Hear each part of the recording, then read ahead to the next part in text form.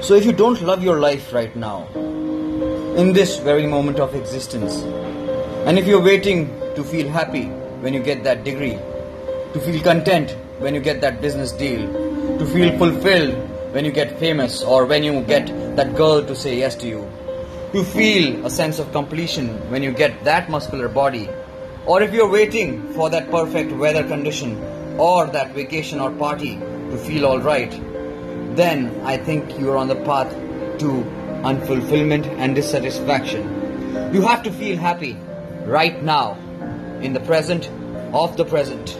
Otherwise, you will never be fulfilled even if you get all of these things.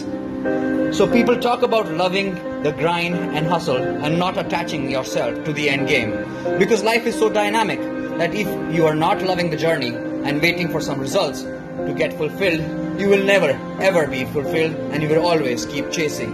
So believe in the work that you do and believe in your vision of the macro, but be content in the micro.